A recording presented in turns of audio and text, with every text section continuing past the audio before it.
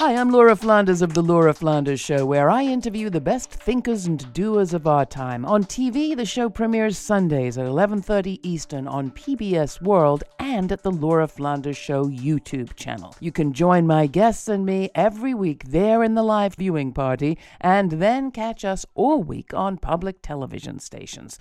Prefer to listen? Find us on a radio station near you or subscribe to the free podcast. You'll find listings and ways to subscribe at lauraflanders.org. That's also where you'll receive my regular commentaries. I call them the F word. Here's this week's.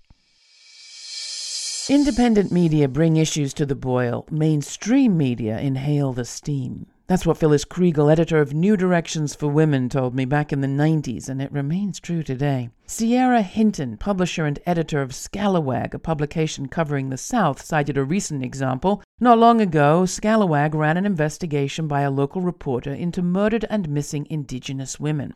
The story had been reprioritized and ultimately killed by a mainstream outlet, she explained. But once published by Scalawag, it was picked up and went national. And earlier this month, Interior Secretary Deb Haaland established a new unit to investigate.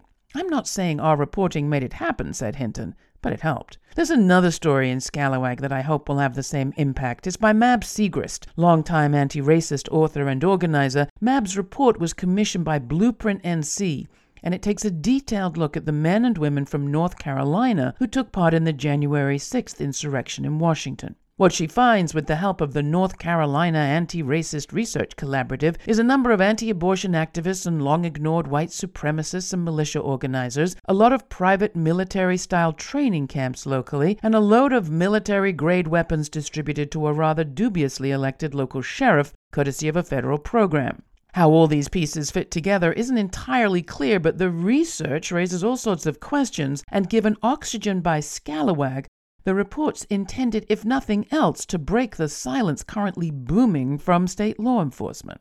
Segrist and Blueprint NC, teaming up with Scalawag, show what local independent media reporting can compile. And there's more to it too. Whereas the national story from Washington puts a president and a remote set of lawsuits at the center, Scalawag's story puts local people there, both as the problem and the solution.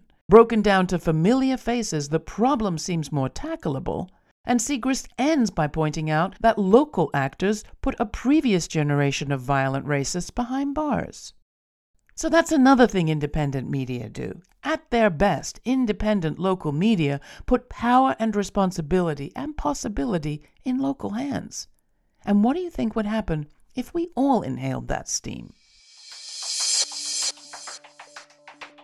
You can watch my conversation with Sierra Hinton of Scalawag and the co-founders of a new BIPOC-led media coalition called URL this week on The Laura Flanders Show, and find our feature on Segrist's book Administrations of Lunacy at lauraflanders.org.